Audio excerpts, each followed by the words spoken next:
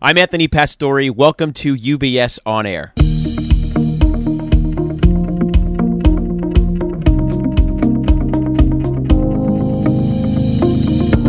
Today, I am speaking with my colleague Nicole Sebastian, a senior strategist within the Family Office Solutions Group, or FOSG, representing the Family Advisory and Philanthropy Services team. The mission of this group is to serve as a thought partner to exceptional families. We understand that your family's needs extend beyond the purely financial, so we take a strategic and sustainable approach to managing your wealth for continuity. The team works with UBS financial advisors and their clients to accomplish a couple of different goals: clarify and articulate shared values and goals, bridge the gap between generations to perpetuate your family's legacy, and develop a well-thought-out plan to support your family's goals and philanthropic aspirations. So a little bit more on my colleague, Nicole. She's been with UBS since 2014 and first joined to establish and launch with UBS Optimus Foundation presence in the United States. Together with financial advisors, Nicole is helping UBS's most philanthropic clients from the Americas, from Alaska to Argentina. Speaking several languages and having an international background certainly helps her in her daily conversations with our clients. She's got over 2 decades of experience in the nonprofit, philanthropic, and corporate sectors and brings a wealth of knowledge in nonprofit management, corporate and nonprofit governance, fundraising, performance assessment, leadership advisory services, and policy research. She also serves as an adjunct professor at NYU Stern School of Business, now for 7 years, right here in New York City, and she teaches a course on nonprofit governance. She's a part of the UBS Global Philanthropy Services team, which consists of over 50 team members who are based across the world, and she works directly with UBS's most valued clients, helping them, in short, to achieve their philanthropic aspirations. And Nicole's with me today. Nicole, thanks very much for joining me. Thanks for being here, Nicole. Thanks, Anthony. Thanks for having me. Of course. So let's start with private foundations, Nicole, as a kickoff here. What are the first things that people should think about if they're considering a foundation? Thank you so much, Anthony. Let me start by emphasizing that the first step is to have a conversation with your financial advisor and decide together that a foundation is the best choice for your family. My colleague Julie Binder did a podcast on donor-advised funds and private foundations, a really good overview on both charitable vehicles, which provides useful information on whether either or both make sense for you and your family. Now, to address your question more directly, private foundations are a tool for engaging family in your philanthropic vision and teaching them valuable skills. When establishing a private foundation, some may focus on setting it up from a legal and good governance perspective. Others are more focused on the mission, vision, and purpose of the foundation. And then another focus may be on how to engage the family in this venture. It is also important to remember that they are charitable entities governed by strict rules from the IRS.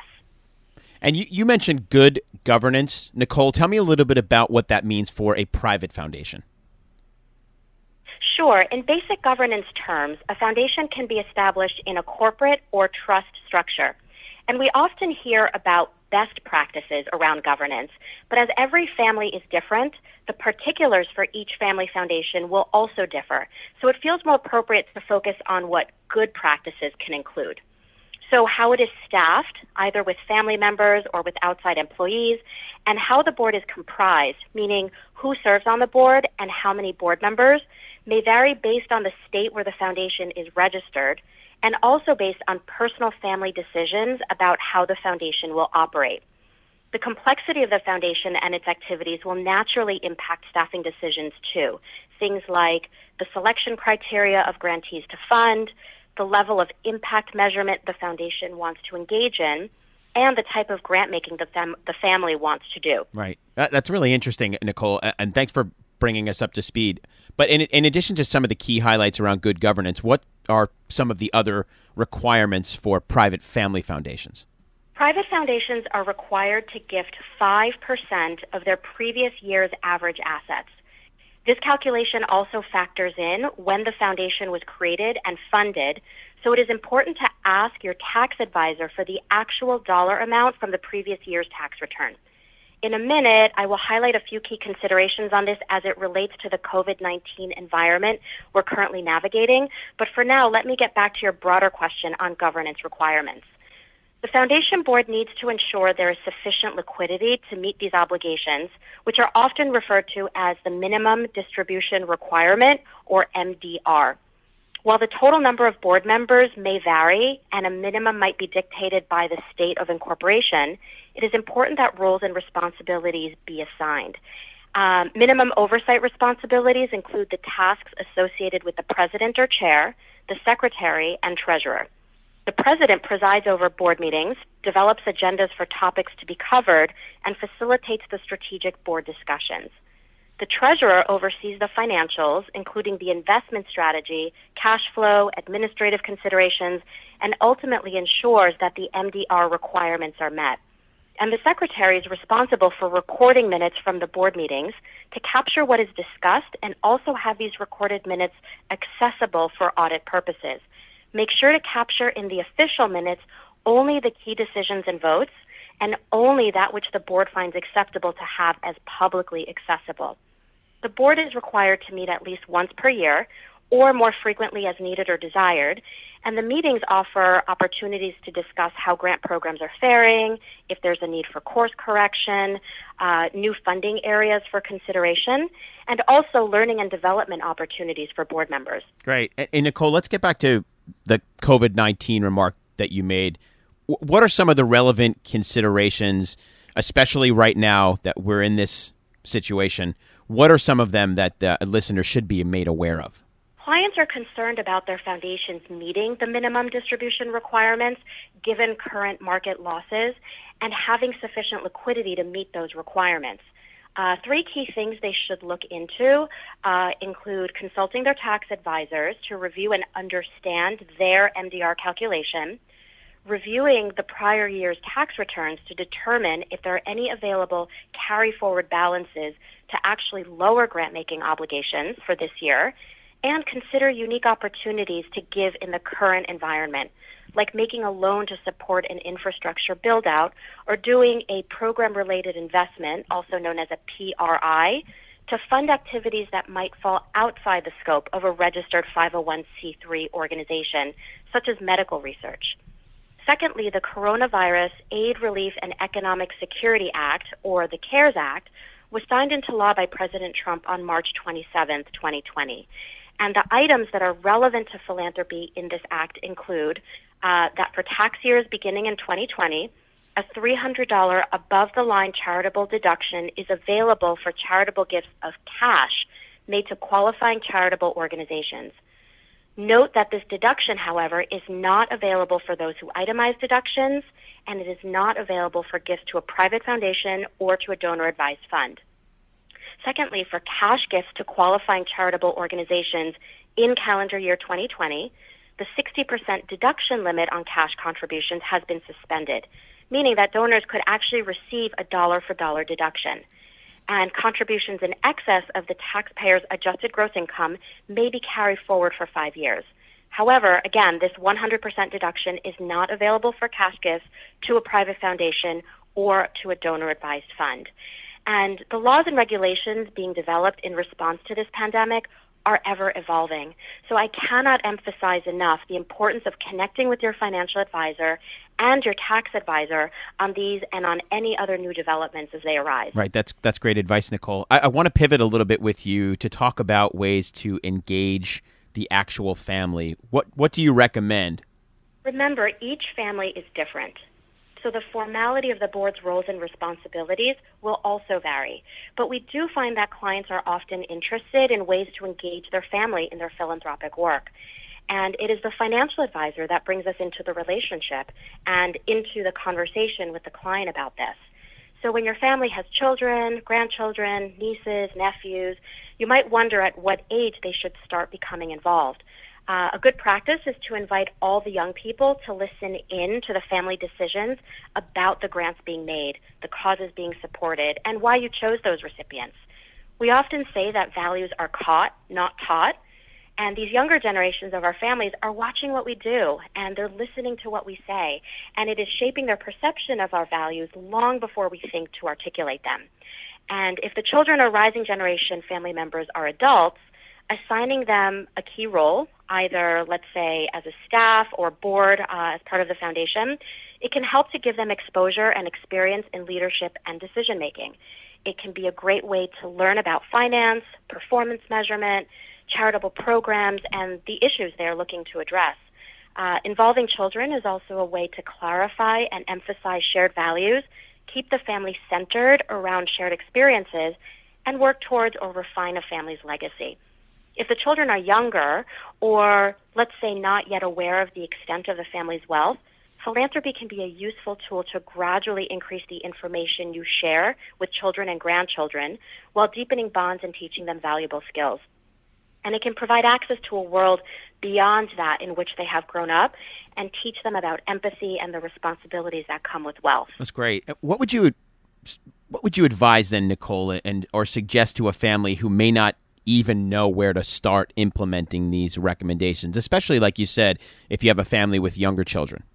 A great way to start introducing the rising generation to philanthropy is to invite them to see the impact of the family's work. Give them space to see and experience the work and ask their own questions to help get a deeper understanding for who you are supporting and why. And you may actually be surprised by what you learn about them by taking this approach. If they're at an age where you're comfortable having them volunteer and help organizations in your community, have them meet with an organization they're interested in to learn more about what kind of impact they could bring. Consider having them make a presentation to the family about the impact a financial gift might have, and then vote on a monetary gift to match their time commitment. It's important that the rising generation feel connected and invested. So if they're not excited about any of your grantees, it might be a good time to work with them to identify an organization or a cause that they're passionate about and that you feel comfortable supporting financially. When the children are in middle or high school, really depending on the maturity level, you might consider establishing a junior board and getting them involved in a more structured and official way. If you make the decision that family members can become involved when they hit a certain age, it's really important to honor that also for the children that come after them. Yeah, the idea of a junior board actually is really interesting, and it sounds really immersive. Maybe you could expand a little bit more on how you would suggest getting something like that started. Sure. A junior board provides an opportunity for young members of the family to begin to grow their philanthropic passion as well as to develop valuable skills. In order for a junior board to be successful, structure and agreed upon amount of ownership and specific responsibilities and goals should be articulated and honored. And an important first step is to share information with these new members of your foundation. Even if they've been casual observers of the foundation activity and they've been kind of around, now is a great time to articulate the foundation's mission, some basic or detailed grant history, and the origin story of the foundation. For example, did your family create the foundation from a liquidity event following the sale of a family business? Was it the result of an estate plan from a previous generation? Or did the foundation have a more delicate or fraught origin story?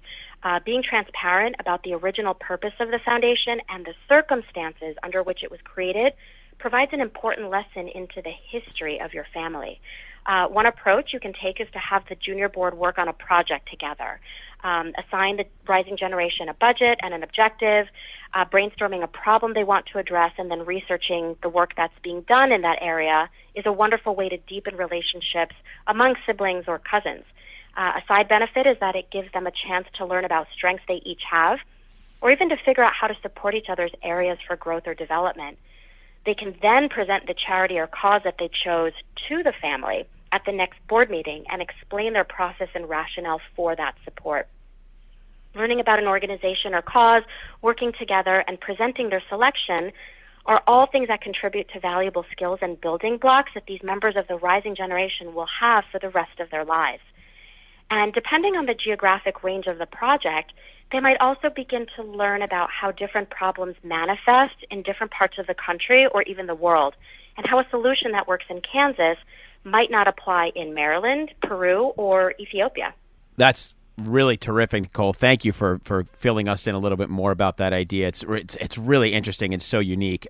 So as we're wrapping up, any final tips that you want to share with our audience? Yes, thanks for that, Anthony. I do have a few. If you discover along the way that various members of the family have vastly different areas of interest, you can devise a strategy that allows for different grant allocations or a a bucketing approach, as we say, per thematic areas or across family members.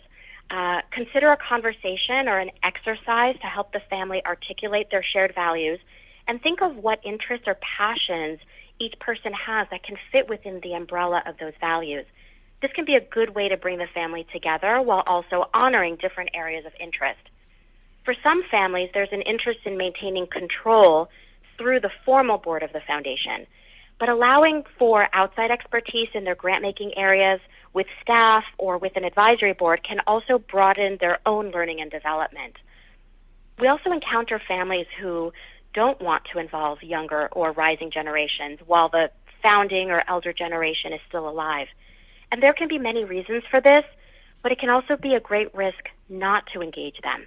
The younger generation that inherits this philanthropic responsibility may not be prepared for it, may not have an understanding of why it is important to the founder or to the family's legacy, and may dissipate the opportunity to have great impact, even unintentionally. And we often see that there's great joy in the passage of these values and in the founder activating multi-generational engagements while they're still alive to see it and also participate in it.